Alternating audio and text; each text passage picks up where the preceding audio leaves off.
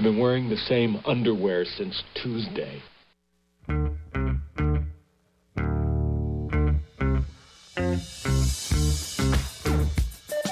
TGIF, it's Manson Mitchell with Gary Manson, Suzanne Mitchell. A double shot of good conversation with great guests to jumpstart your weekend. Manson Mitchell, you're on the air.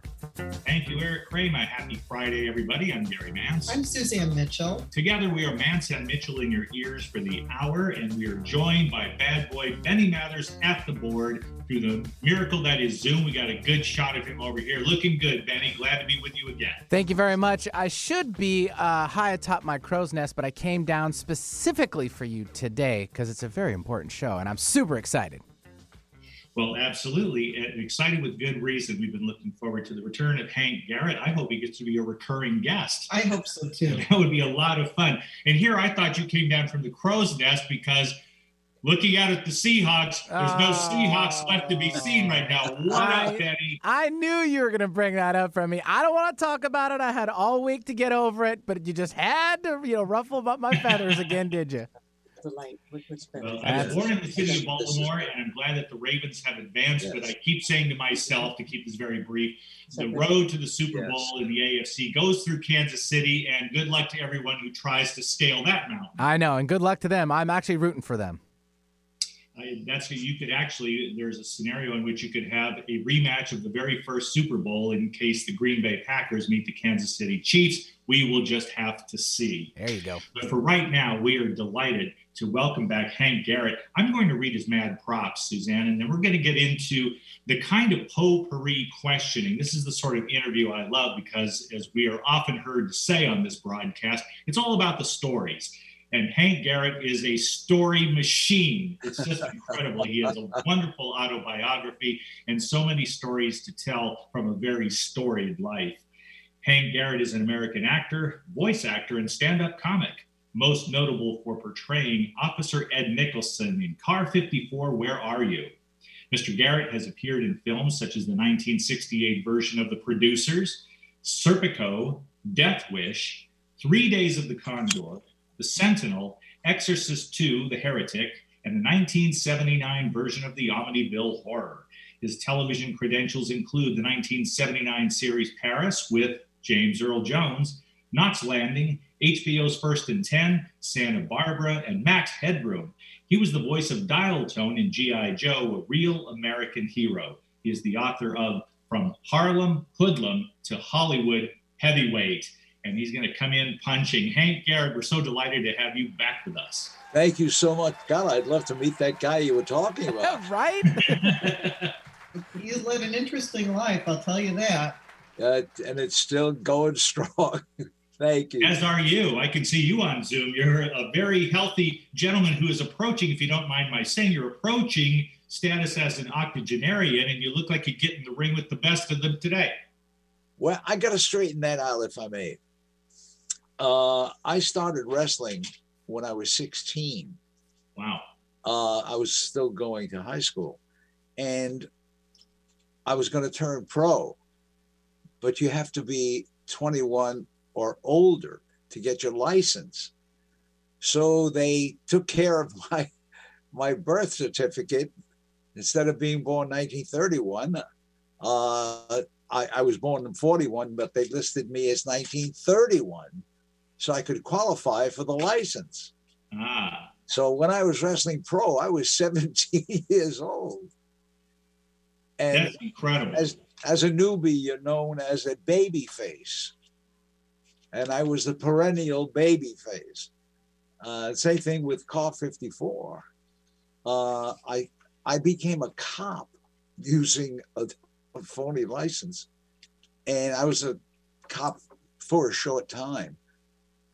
And I tried to make a difference as a police officer and realized I couldn't. And so I had a friend of mine, a fellow comedian, a guy named Mickey Deems. His wife was Nat Hiken's secretary. And Nat created the Bilko Show, the Martha Ray Show, and he was working on a show called Car 54, Where Are You? And they got me an audition. And I sat there, and Nat Hiken, this incredible genius, looked at me and said, "You are Ed Nicholson." I said, "No, I'm Hank Garrett." He says, "Just the kind of dummy I'm looking for. You're going to play Ed Nicholson on Car 54." And left the police force. And here I was playing a cop on television. And suddenly I became one of the stars of the show. Oh, incredible story, your whole life story, Hank, but let's stick with Car 54. And there's so many other things to talk about here, but I'm a huge fan from my parochial school days of Car 54. Where are you? How does it feel? And in this regard, I'm reminded a little bit of Pernell Roberts. What is it like? What does it feel like to be the last of your tribe in connection with a famous TV series? It's frightening, because of all the dear friends that I've had in my life are gone. And I just can't believe that God has been so good to keep me around, and we're helping other people. And that's what I do now.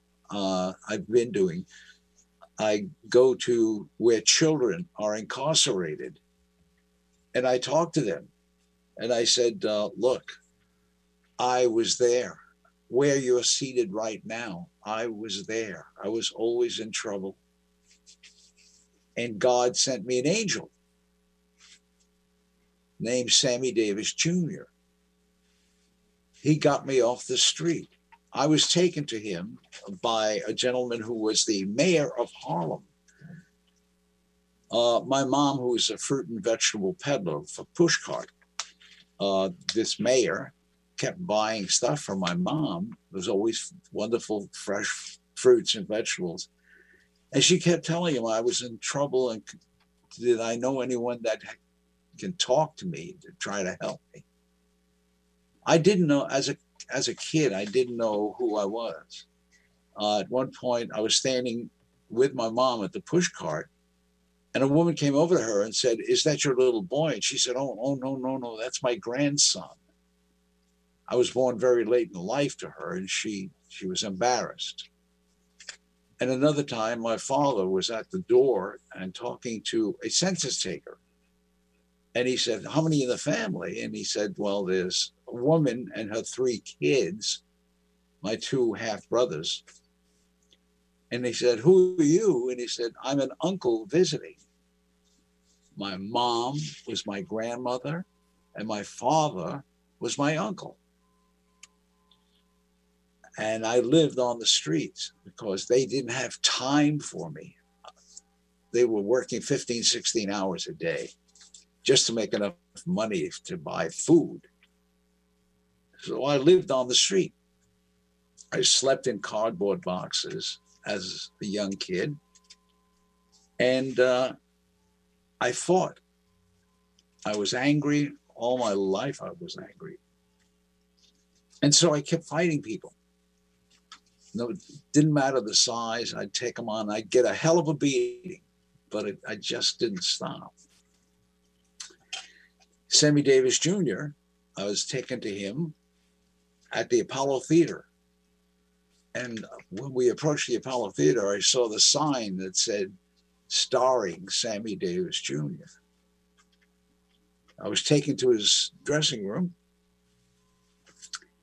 and the mayor said, "This is the kid I was talking to you about." Excuse me. And he said, "I understand you're a tough guy." I said, "Yeah, I'm tough."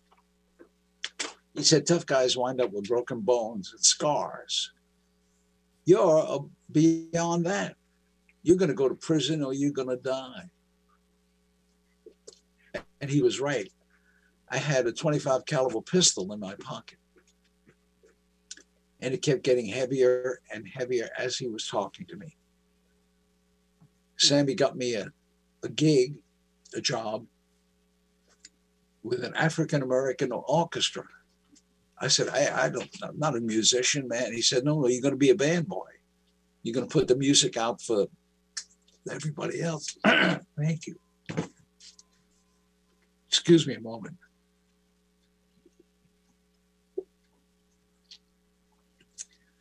And that's what I did.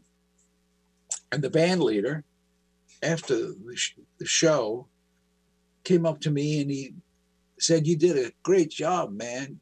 Wonderful." And he gave me $50. He said, "Hey, go buy, get some kicks, man. Get yourself some new kicks, shoes." The next day, I bought a pair of Florsheim shoes for $15 and gave my mother $35. He gave me $50. And that's how it started for me, with being a band boy. Then he got me a gig up in the Catskills. And I learned about comedy, watching Buddy Hackett and Red Buttons and guys of that ilk. And 20 some odd years later, I'm appearing at the Sands, opening for Tony Bennett. And opening night, I step on stage and front table, Frank Sinatra, Dean Martin, Peter Lawford, and Sammy Davis Jr. Frank gave me a standing ovation. And when Frank stood up, everybody stood up. I told Frank at one point, I said, this is the second standing ovation I've gotten. He said, "Really?" I said, "Yeah, what I had before I went on, I had all the seats removed." So, well, Sammy came up to me and said, "You're a funny cat. But where do I know you from, man? You look so familiar." And I said, "I'm the kid that you said was going to go to prison or die." And he said, "That's you?" I said, "Yeah." We hugged and we cried. And he was my angel. He was the angel that God had sent me. And I tell kids that I speak to that are in trouble, I said, there's an angel waiting out there for you, for every one of you. But you got to be ready. You got to be ready to listen with your ears and your heart. So I have been giving back. I've raised funds for the disabled American veterans. I've done that from day one. I travel around the country doing autograph shows. And the proceeds go to the disabled vets. And now I'm doing the same with my book. I got a book out and it's been very exciting. And it's called From Harlem Hoodlum to Hollywood Heavyweight. All the things that happened in my life are in this book. And now they're talking. Very multifaceted life too. Oh, thank you so much. Now the rumor is this book is going to be a movie. Oh, wow. I hope so. Thank you. Who would play the young you, Hank? No, there's a challenge for some kid I was going to ask actor. the same question. I'm a little busy, but I could try. There you go. Go to any prison, you'll find it. Well, you won't find me there then, unfortunately. Oh, it's an amazing life you have led. There are countless stories, and a lot of them, they're in your book, go on for a while, which I want because you need the detail. You need to get the soul of the story. And then there are many funny anecdotes. Oh, it's one of them. I'd like to stick with your childhood here for a second, Hank. The first time you were on, I wanted to ask you, and then we got into Car 54 and other subjects. So I thought I'd save it for round two. And round two, and you just need to understand, Hank, that you're talking to a couple of talk show hosts who very frequently hobnob and delve into subjects with our metaphysical friends. So for us to talk about anything paranormal is not intimidating. It's endlessly intriguing. And I wanted to ask you about an incident. And if I recall from reading your book, that you had befriended a gypsy family there in your neighborhood. Oh. Okay. And was his name John? John's grandpa. John's grandpa. The story about John's grandpa and the incredible experience you had, the likes of which I would love to have, but I never have had. I can tell you about other experiences that I've had. along those lines. The story was, I was one of the bigger kids in school. Myself and a guy named Gilbert Montana. Gilbert was fighting pro boxing at just turned 16. He's another one that they had to change his birth date. But we were the two biggest guys, and one of the classes I was in, the teacher said to me, "Hey, can you come here?" And she said, "Can you take this kid John home? He doesn't feel well. He lives on the same block. He lives probably across the street from you." I said, yeah. I said, when do you want me to do it? After school? She said, no, he's quite ill. He's thrown up a couple of times. So if you could just escort him home. There was no nurse in the school. So I did. We walked home, and he lived in a brownstone. And we walked in, and the woman, I guess his mom, came over, and she, "What's wrong?" And I told her he wasn't feeling well, so she put her arms around him.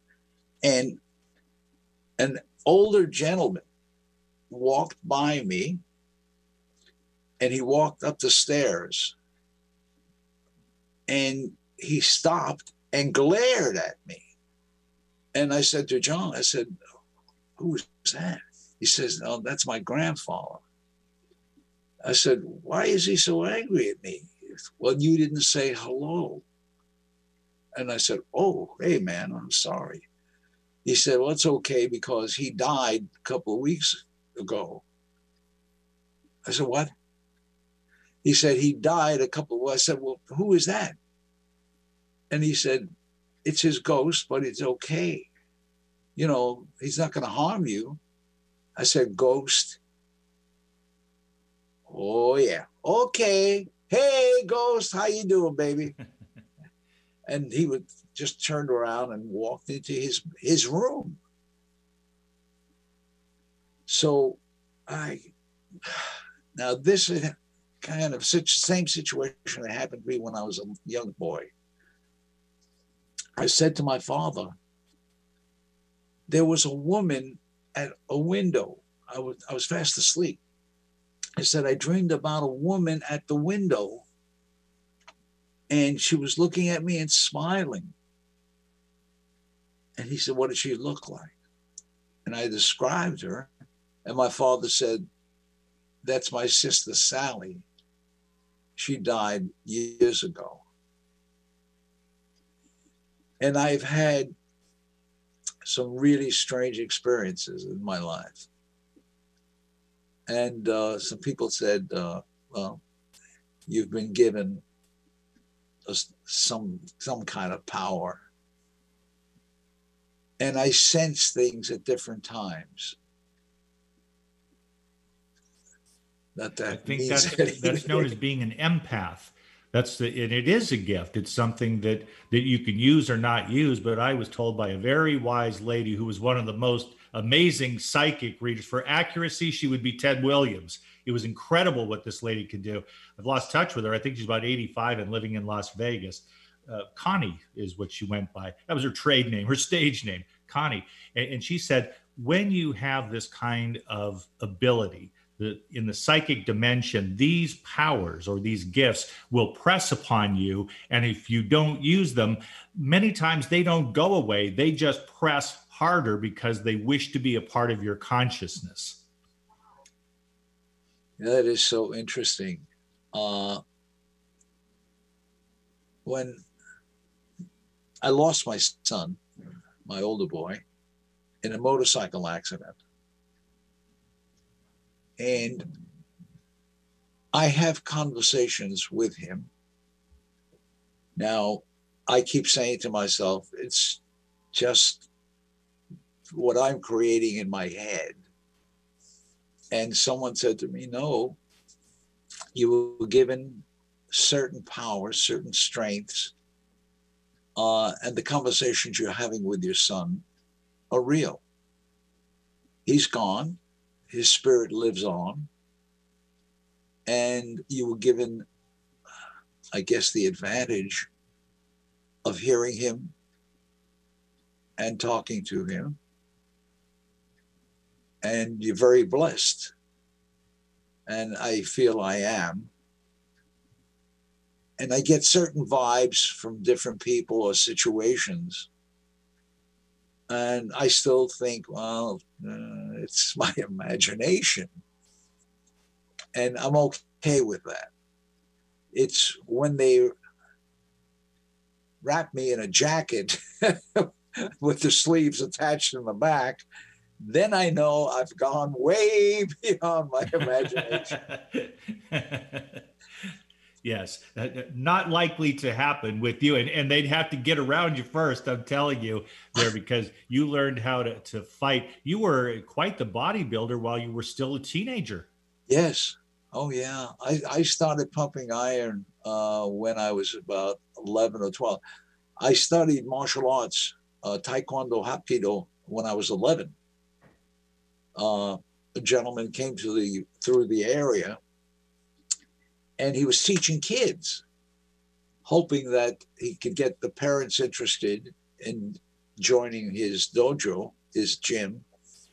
And so I started training with him. And when I first went in, I only wanted to train so I could be a better street fighter. I had my nose broken for the first time when I was 9 by a member of a gang. And so later on, I had the opportunity to train with this gentleman named Min Pai, who was from Korea. And when I approached him at the dojo, I told him what I wanted to be. I wanted to be a better street fighter. And he said, then you go somewhere else. He said, I don't teach people to fight on the street. And I came back the second time, and shortly I learned respect and humility along with the martial arts. And now I'm considered a grand master in martial arts. I'm in the Karate Hall of Fame. And it's just been amazing for me. What a family of the other martial arts are. And I'm truly, truly blessed. And I thank God. You're blessed and you're a blessing. I mean, yes, we should all thank God for blessings like you've had in any measure. But there are also, I think, Hank, that you need to take a bow, because there are so many times, you would know far better than me, times when on an ordinary day in your neighborhood as a kid, you could have lost your life. In fact, you saw that happen to one of your buddies who was shot to death in front of you, feet away from you. Yeah, we were walking home from school. We lived on 111th between Park and Lexington. And it was just a group of us. And one of the kids fell, he tripped and fell. And we were laughing at how clumsy he was. And when we looked down, we saw blood pouring out of his head. Somebody had fired a shot into the crowd of kids from a rooftop. So it could have been any of us. And boy, one of the things I'd seen so many times was violence and death as a kid. And it became just happenstance. It's okay. Was it me? So go on with your life. And it was like that. In fact, at one time, I told my mother about saying something happened. And I saw at one point a bunch of kids and neighbors, we started a pigeon. We started raising pigeons on the roof. We built a coop. And a lot of the pigeons were being attacked by some hawks. So one of the guys came home and he got his father's .22 caliber rifle to shoot the hawks. Well, 2 kids were arguing about who was going to do the shooting of the rifle. And they were tugging back and forth, and there was a bang. And one of the kids lost his life. we dismantled the coop, gave the pigeons away. And went home. A couple of weeks later, I just went up to the roof just to look to see where we were, where the coop was. And I saw the kid that was shot. And he was standing on the edge of the roof. And we used a bamboo pole and a little flag to wave the birds in. And there he was, the guy that was shot. His name was Marino Sola. And I closed my eyes, and he was gone. And I saw the pole hit the roof. And I came home and I told my mom and dad. And my mother said to my father, I don't know if it was in Russian or they were both from Russia. And she said, I found out later what she said. She said, he's seen too much. And they put me to bed. And I think I spoke about it once or twice. And it was, as it was said, it was such a common situation. And it stayed with me for a long time. But then I got involved in other situations in my lifetime, so it passed, the thought passed. But thanks to Deanna Marie, who was incredible, she wrote the book. All she did was sit and question me. What happened next? And what did you do next? And she brought all those things back to life. And it's all in the book now. But the experiences of being on the streets of Harlem were incredible. They're incredible now. They were normal then. You know, Hank, you're talking about that violence that you witnessed so close up, which is not everybody's experience. Oh, I know. And, you know, a lot of people have not gone through what you've gone through. In this particular year, I feel like I've seen too much between all the stories and all the deaths regarding the pandemic, regarding the protests that we had earlier and the riots we just had at the Capitol. And I feel like I've seen too much. And since you grew up with that from an early age, how does everything that's been going on in 2020 affect you when you're watching it? It scares me, truly. I'm old enough to understand how fragile life is. Having seen so much, I thought it was all behind me. And seeing the violence on television, it brings back all those horrifying moments. They weren't horrifying at the time because it happened all around me. But it's hard as I got older, I realized how precious life is.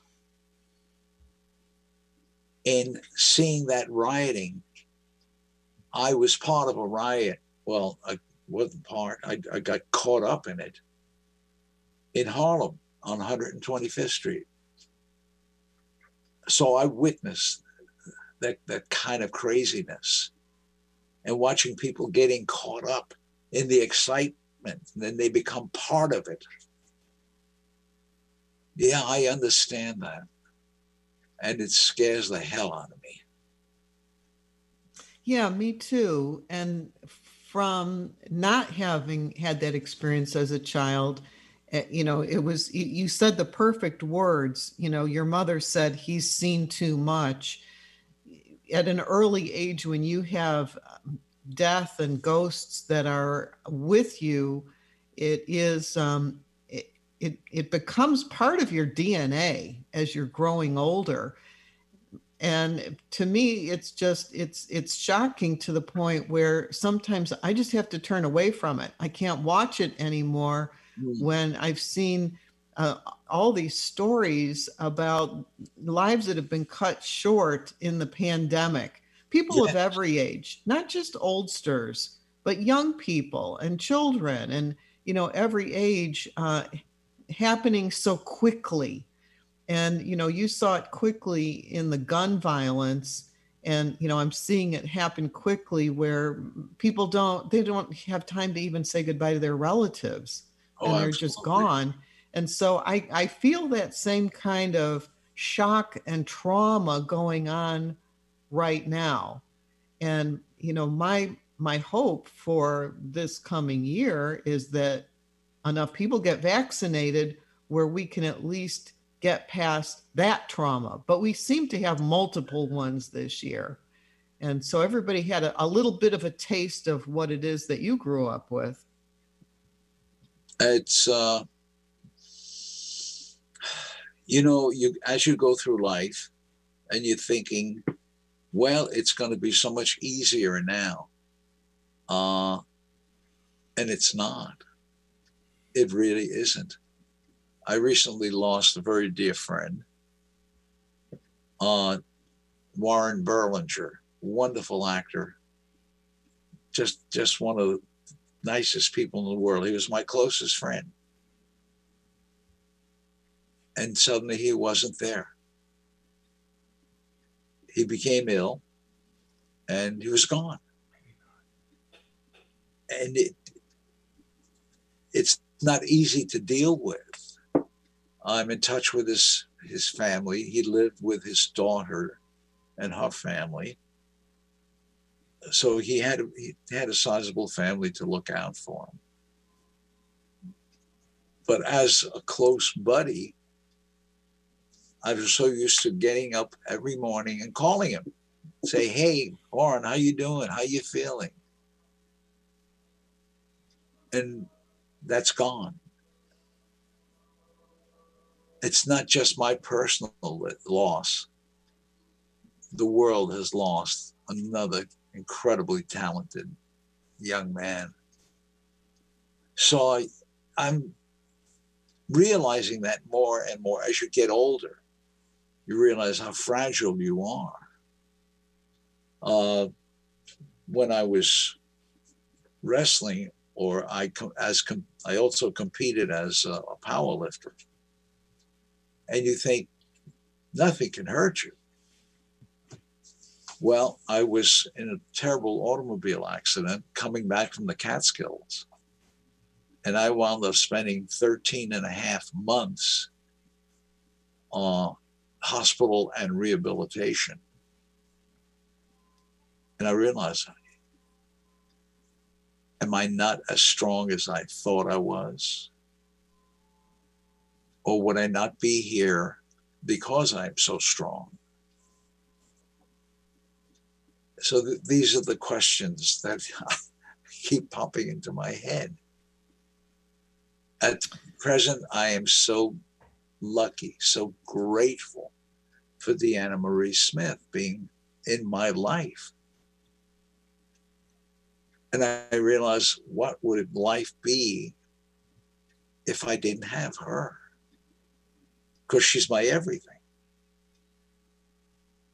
And I never wanted to rely or depend on anybody for anything. You know, I think a lot of people feel that way, Hank. Our country and our culture has really celebrated people who are independent and can do a lot for themselves. And I also agree with what you said about your perspective changing as you get older. Our listenership is a baby boomer crowd. So, you know, most of the people born in that 46 to 64 era. And, you know, I myself felt like I could do anything all the time. Yes. And Gary and I were just moving a couch about 3 years ago, and I fell and fractured my back. So then I was on in bed on my back for a long time, letting that heal up. And like you, I said to myself, boy, you know, I thought I could do anything, you know, move furniture and do landscaping and paint and do all kinds of things, and that I would never get hurt. And that was probably the first time that I was injured so seriously. And then you begin to say, wow, you know, I could have done something more permanent. I could have paralyzed myself. Exactly. But when the medics came, they wanted to make sure I wasn't paralyzed, and they were testing my reflexes and things like that. And I'm going, oh my God, I could have been paralyzed moving a couch. And so that fragility of life, I do think, begins to come more into people's consciousness as they get a little older. And for that reason, we need to be more careful about everything, about, you know, how we're moving, the things that we're doing, what we're exposing ourselves to during the pandemic. All that needs to be taken into consideration. Otherwise, this life's going to be over with. Yes. Oh, well, I know. And we need to keep moving there because of all the things that happened to you, Hank, and that Suzanne just described. I remember that day all too clearly. She woke up, it started making breakfast almost immediately afterward. By lunchtime, she was on morphine. That was a day. It was just incredible. And yes, when we age, the pace slows. So what if when we're walking, it looks like Lawrence Welk's dance floor? It's okay. The point is to keep moving. Oh, for sure. Yeah, it's hard to hit a moving target. That is for darn sure. I did want to ask you, now that we've discussed these horrid incidents that have their lessons contained within them, I wanted to ask you, Hank, because I was last night reading the chapter about that terrible accident you were in that caused a fatality, and you wondered if you were even going to be discovered in your position being thrown from the car. What an extraordinary moment that was. And then you spent 13 and a half months in a hospital. A lot of things happened to you in that time, of course, and not all of them physical in your rehabilitation. But what I'm curious to know, Hank, is do you feel, looking back on it, like you were given, well, you could pass on this anytime, I'm sure, but do you feel like you were given an opportunity to get to know yourself much better? Oh, God, yes. Oh, yes. All the things that I let eat away at me came to the fore. And I had spoken to a gentleman, an older gentleman at the hospital. And he said, if you spend so much of your time being angry or upset, you spend most of your life in waste. He said, you solve nothing. The anger that you have is just going to eat away at you. The people that you might feel anger toward don't even know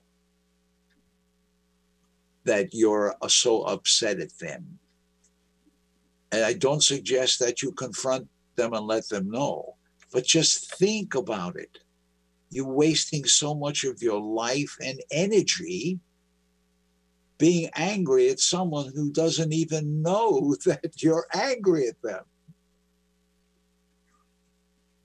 And God came into my life. He healed me. He sent me, I had a cousin who was no longer around, and he was a nutritionist.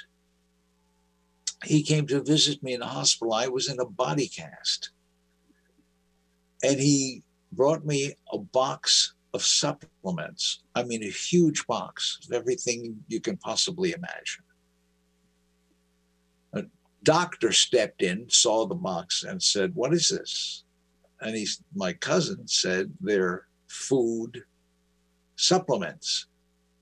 And he said, "Are you a doctor?" To my cousin. He said, "I'm a PhD." He said, "But you're not an MD. You can't prescribe medication." He said, "It's not medication. They're food supplements." They confiscated the box. My cousin showed up the next day, looked like a couch. That was the size of the box he brought in. And it was candy. He said, "You give the candy to the nurses." Underneath the candy, all the supplements labeled, and I want you to take everything.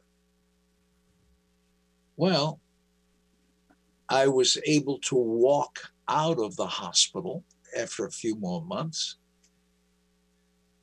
I gave all the chocolates to the nurses, who started gaining weight because they kept visiting me and helping themselves to the chocolates. And when I was able to walk out, everybody was patting themselves on the back. "Oh, the miracle, we're the miracle," because we worked on him. And I saw all these nurses who had put on weight and had zits all over their faces. And they were saying, "Thank you, Hank, oh God, what a patient. He was so generous." I said, "Oh, well, help yourself." That was my motto, help yourself. And I was engaged to be married at that time. And the young lady that I was engaged to never came to see me in the hospital. She sent her mother to return the engagement ring to me.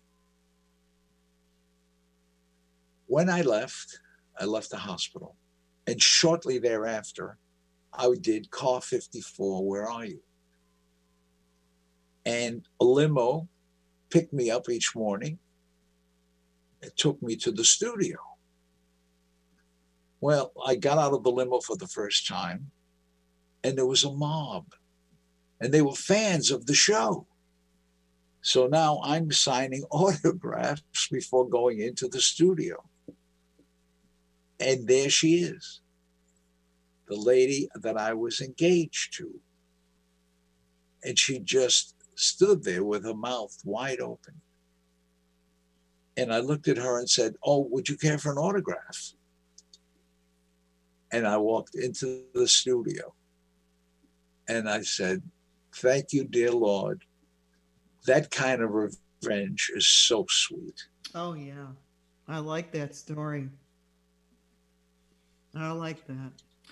And knowing a few people as I have over the years, this didn't happen to me personally, but I'll tell you, Hank, you were lucky to get the ring back at all, because I know of at least one woman who philosophizes, and this was a bit of a discussion we had many years ago. She feels that that's a gift. The engagement ring is a gift. So if the engagement is broken, the ring isn't broken. It was a gift. When this lady's mother returned that ring to you, you were still making payments on it. Yes, I was. I had to borrow money to make the payments while I was in a body cast. Oh my goodness. An experience like that. I've known people who've had extended stays in hospital, but nothing quite like that. That is just stunning to me. That you were not driving there. The gentleman who lost his life quite suddenly and violently. What was your relationship with his family? Didn't you get some well-meaning advice looking at your financial condition where somebody said you should sue them? Yes. A guy came over to me. It was an attorney, and said, "Whose car was that?" I said, "It was my friend's car." And I would chip in for the gas.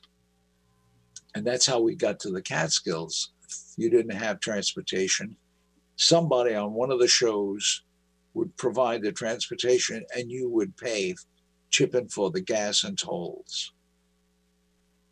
And this person approached me and said, "You didn't own the car. You were just a passenger. You could sue the family." And I said, "Can you move a little closer? Oh, you can't hear me? No, no, no, no. When I throw this punch, I don't want to hurt my shoulder. So move in closer, please. Wow. Yeah. So it was quite an interesting. He lost his life, and they want to soothe. Oh my God. And your attitude was, haven't they suffered enough? You're cut from that sort of cloth, not the type to take advantage. And I'm reminded of something else from your book, Hank, and that is among police, and you've been in these worlds, among police, among the wrestling fraternity, certainly in martial arts, you put a great deal of stock in a code of honor that is shared among people who form a brotherhood. Yes. The martial artists, it's a family. One of my closest friends is the 6-time world champ, Benny the Jet Urquidez, 6-time kickboxing champ. I trained with Benny, and it was amazing experience. I met him, I was introduced to him, and he said to me, "Howard, come to my dojo and we'll play." Now, Benny's about 5'5", 5'4", and 140 pounds. At the time, I was 5'11", weighed 220, 225. So I thought to myself, I don't play, little man. But I was, okay, I'll go play with you. And now we were pitter-patting, just blocking and moving. And I said, I'm getting tired of this. I'm going to throw a roundhouse, which is a high kick to the head, take him out, and then I'll go home. Well, he went straight up in the air. He saw me prepare to throw the kick. He went straight up in the air and kicked me on the top of my head. And I went, oh boy. Hey, listen, Benny, I've got to get going. I've got a pot roast in the oven, and I don't want it to burn. And I kind of tried to walk home after getting that shot. Oh, and we became fast friends. See, that's why you don't mess with a Benny there, Hank. And Gary and Suzanne know that, too. They don't mess with me. That's right. All right? You had to move 3,000 miles away to get away from this guy. Yeah, you stay over there. Listen, I was wrestling Killer Kowalski. Nicest guy in the world. He was a monster. He's 6'4", 6'5", 275, 80 pounds. He meets me at the airport, takes me to breakfast, lunch, and dinner. I can't even leave a tip. Wow, nice guy. I'm wrestling him that evening. Now I step forward out of my corner. I want to shake hands, and he slapped me right across the face. And I thought my head was going to pop off. I said, "Oh, that's the way you want to play? I'll play your game." He grabbed my arm and he whipped me. I hit the ropes, and I hit him with a forearm smash right across the chest. And I was looking down as I threw it, and I looked at his feet, and they didn't move. I just hit him with a shot that would have knocked the shoes off a full-grown horse. And he just looked at me, and he said, "Hank, is that your best shot?" After the match, we're in the locker room.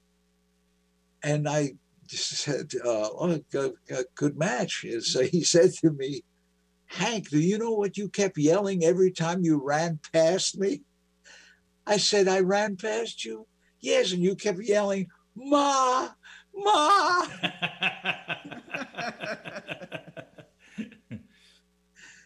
Oh. And in the wrestling, yes, finish, please. I have another big name I want to bring up. Oh, sure.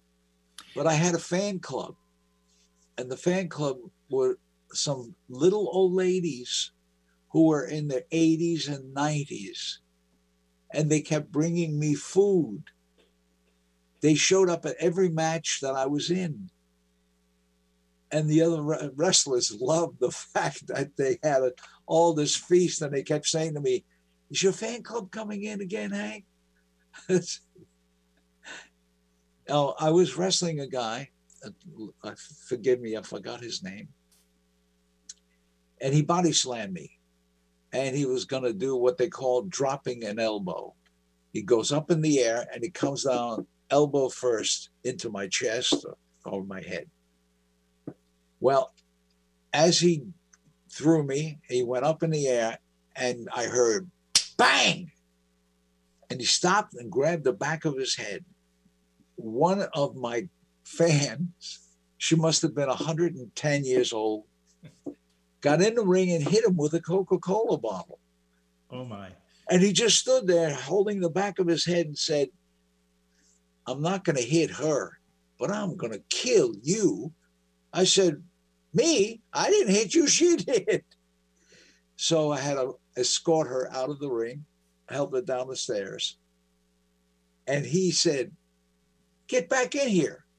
I said, "Well, and she said, "No, it's too damn dangerous." And we left together. So those are so the many kind of these stories, and there's a glorious name from the history of wrestling from south of the border that I need to mention. And Hank, you had the opportunity to work with the magnificent Mil Mascaras, Yes. who I maintain to this day that popularity in one's home country were the sole criterion he could have been president of Mexico. Mm-hmm. Absolutely true. When I worked with Mil, never got to see his face. And there was a wrestling convention a number of years later. And another wrestler was sitting there talking to this gentleman, wonderful tan mustache. And my friend said to me, "Hank, have you ever met Mil?" Now I thought he said Mel. I said, no. And he looked at me, the gentleman, and said, "You were very good." And I said, Mil Mascaras. He wasn't wearing the mask at the time. And I went, oh my God. I wrestled a legend and lived to talk about it. And meeting him in person. And that evening, of course, there was a big dinner. And he was, a white tuxedo and the mask. Mil Mascaras, the legend. Which is Spanish for 1,000 masks. Yes. He had many of them he wore. Oh, absolutely. This one was white silk to match his tuxedo. Wow. What a wonderful experience that would have been. And I can recall being in high school and watching, it seems to me it was either Wednesday or Thursday night, but we had wrestling on in the LA market. And I can remember the blow-by-blow account being given by a former actor turned wrestling announcer named Dick Lane. Oh God, yes. he would provide the action saying things, and he gives him karate to the ear. And I used to ask to nobody in particular. I'd go, "What does this have to do with wrestling?" And somebody's being hit with a folding chair, and miraculously, the referees never seem to notice. No. But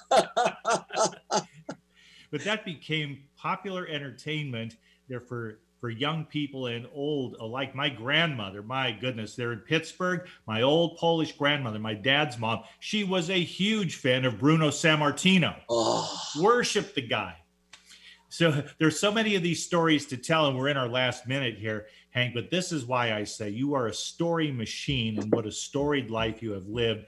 Please say you'll come back for a round 3, because once again, we've only scratched the surface. We haven't talked about any of your movies. We do need to have a movie time with you. Next time movies. So tell us you'll come back again. Call Harlan and set it up. I'll be more than happy to come back. Harlan Boll being one of the best Hollywood publicists of all time, and we've gotten friendly with each other. He brings us great people like Hank Garrett and many others, including, God rest her soul, the late great Dawn Wells. Right. There, and we love working with him. So we will give him a call. Wasn't she so lovely? Still lovely and always keeping it real. Yes. Thank you so much for being with us today. We got to scoot because there's another show coming up. Always time well spent in your company. We will Hank. look Thanks forward so to the next time for sure. Thank you. And the book can be had at Amazon, and as I said, the proceeds go to disabled American veterans. And now I'm involved in a thing called Hanksters Kids. I'm trying to get the kids off the street. God bless you for that.